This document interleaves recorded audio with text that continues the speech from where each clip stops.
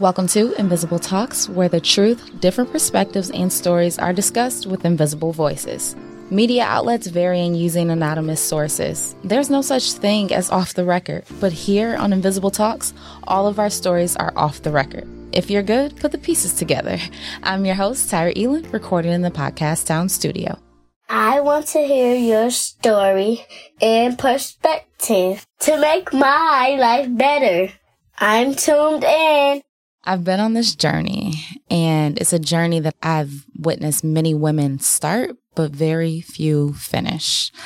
Let me get you up to speed. Here's a clip that I recorded last week for TikTok, and it is the foundation of what we're going to talk about today.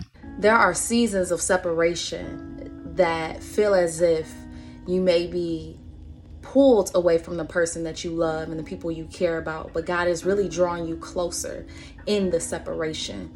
I think about the separation I had with my mom when I first got married and how toxic things got and how there was all this tension and anger and frustration where I literally didn't speak to her for months, and how God separated us for a season. In my truth, I see the beauty in the separation. I see why he had to physically divide us so that I can get poured into without her being in my ear, because I came from her womb. I came from her experiences. I came from her truth. I came from her narrative. I came from her frame of thinking. Therefore, he had to separate me from that so that I can grow into who I'm supposed to be. Take the good, pour in some more good, and pull out the roots of the bad of what I was raised in, what I believed in my thinking. He had to renew the thinking, and he couldn't have done that with her in my ear. So there are some relationships, specifically mother and daughter relationships, that have gone through crazy roller coasters of highs and lows. The truth is very hard to find in the midst, and God has called you all to separate, and in that separation, instead of drawing near to him, you separated even more, and now there's a void in your heart with that relationship. And I'm here to remind you that in that time, you were supposed to regroup and reconnect with God, not continue to be aligned with your own survival tactics, your own ways, and your own thought processes. Because what the enemy does in that time, he steals your love, he steals your confidence, he steals your faith, he steals your ability to have a relationship with women, men, your daughter. The enemy is winning. And so I send out this video to say he can win no more. Rekindle that relationship before the ultimate thing happens that no one has control over. One of you dies without reconciliation. God did it for a moment, in a season, not a lifetime. Go back and love. I've asked myself for years, what's the problem with mothers and daughters? They're either really toxic or great. Like, there is no in between. And talking with a friend from high school, I came to the conclusion the glue of a thriving mother and daughter relationship is the love between the boundaries and the beauty that they see in each other, right? So here's the original clip that I talk about boundaries and beauty. That's just every time I think about that, I just think like, dang, I really thought I could have kids. And it just makes me glorify God in another way, because now I have these 3 girls who are mini me's, which transition to the mother-daughter dynamic. And I'm real big on like formulas, because that's how I think. Not that this formula is what everybody needs to become whole, but pieces of this formula will help people figure out or complete their formulas, how I be thinking about it. And I landed in B's. I thought about boundaries and beauty. And so when you're talking about your mom and your mom and your grandma, and then like those individual relationships, I thought about boundaries, because I've learned to have conversations with my mom and try to explain to her she can't force me. Like, there's conversations enforced, and it makes me think about how you just said it's like the graduation. It's the respecting her as an adult and receiving the wisdom, but then letting her know that I'm also an adult, right? I'm kid-like. I need to be kid-like and respect her role and position in my life, because God still uses her in a powerful way as my mom, which I'm trying to be obedient to now. Like, when she calls me to do a place, like, God is using her as the facilitator to get me to where I'm going and to show me where I'm needed. And I have to receive that. And so I try to listen to my mom now and not respond quick, especially when I'm emotionally triggered. We'll get off the phone. We won't curse each other out anymore, really argue. And when we have our passionate debates, I'm going to call them, we still can get off the phone and laugh. And that is growth in itself. So I think about boundaries really comes down to being able to have a conversation and not force. I can't force my mom to shut up, and she can't force me to do, because my mom coming back in my life more recently in an intimate way since me and Antoine got married, she hasn't seen me married.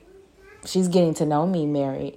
And I think that's challenging because she wants to come and save. And it makes me think about all the time she probably went behind my back in high school and made stuff right. Like when Miss Snowden tried to stop me from graduating. It's just so funny because she's still in that space. And so we're relearning, right? The evolution of all relationships. This is a mother-daughter, but I see this in my marriage. I see it in my relationship with all my sisters, including you.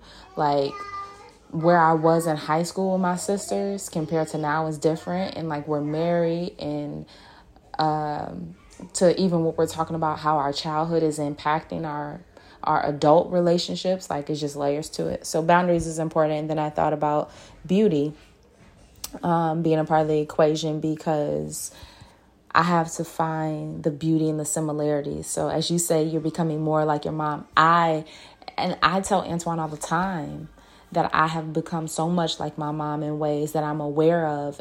There are good aspects of that and bad. And so I can't even say good and bad. I hate saying good and bad. There are points for me to be mindful of on each area, like how I talked about the ego comes with the drinking, right? And so I know that I can't drink hard liquor. I can have a glass of wine. But honestly, if I'm being completely honest, there's sometimes where I need that ego because I don't have it. I don't have the confidence that I need in certain areas that I know that God's called me to. And I don't mean it in speaking into one's life, right? That kind of sounds demonic, but I mean in a promoting myself, promoting what I do, promoting who I am. I may need a little glass of wine for that. And I know it'll get to a point where I won't need it at all. And I have built up the confidence in Jesus, but I'm not there, right? And so the beauty of recognizing how I am similar to her allows me to be aware and how it works for my good and works for God's good and works for my flesh. There we go. Good and bad, right? The good is working for God's glory. And I don't know if it's ever really bad. Again, I don't like using those words because that Roman scripture where it says everything is working out for his good. He just keeps showing me that it can never really be bad. It can never really be bad. I don't know what boundaries and beauty equal to.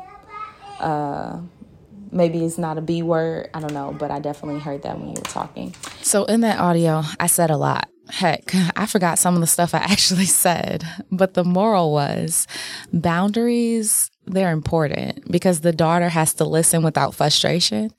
And then she has to find the beauty in seeing the similarities and differences she's inherited. Ultimately, what I've realized is I have to use my similarities and my differences with my mother and learn how to navigate as an adult. The moral is super simple. We just have to honor each other through this process. And I know that with every conversation my mother has with me, there's wisdom and it's rooted in love and sometimes ego, but we try to pull the ego out as we go, right? And so I want to leave mothers and daughters with this thought. Even in seasons of separation, trust that all things will work out, even if it's not how you planned. But never let the emotions create separation that lasts longer than a season, because this too shall pass. That's all we've got for today's episode here at Podcast Town Studio. These stories, they connect us. The ultimate question, what was the journey like to freedom? Wait, freedom is agreeing to disagree, different perspectives, healing from within, all because life and legacy are complex. We see people everywhere, but do we really see them? Their thoughts, griefs, pain, or struggles? To be strong is to heal. If your heart is broken, you'll find God right there. If you're kicked in the gut, He will help you catch your breath. Remember to breathe. You're stronger than you think. Make sure you stay connected by following us on Facebook and Instagram at Invisible Talks Podcast. Until next time, I'm your host, Tyra Elin.